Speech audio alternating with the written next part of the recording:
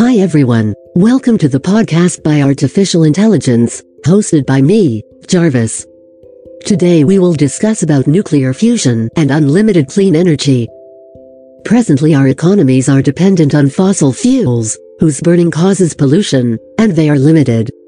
The problem with solar power is that we cannot harness it during cloudy and rainy days, let alone at night. Moreover, using batteries has its own disadvantages, like low efficiency, self-discharging, low charging cycles, etc. Wind energy can only be harnessed in those areas where winds flow at very high speed. This is where ITER, the way to unlimited energy, comes. ITER stands for International Thermonuclear Experimental Reactor. It was formed in 1985. India joined ITER in 2005.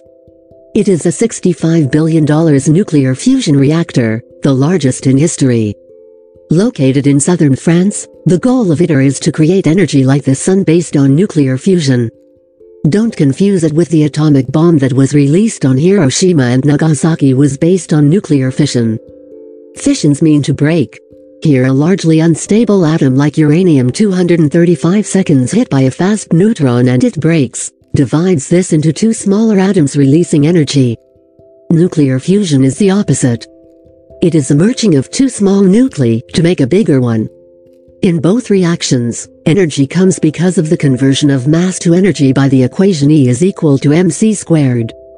It is a clean fuel because raw materials are deuterium, obtained from sea and ocean, and tritium, and it does not release pollutants like CO2 and sulfur dioxide.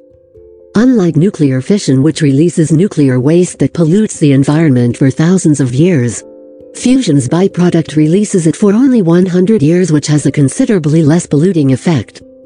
ITER will be a tokamak-type reactor, which is a donut-shaped chamber containing plasma. Plasma is a state of the matter involving excited ions containing nuclei and electrons. It would be made by heating the mixture of deuterium and tritium to 150 million Kelvin temperature, higher than the sun's core, and then be confined and forced to merge using large superconducting magnets.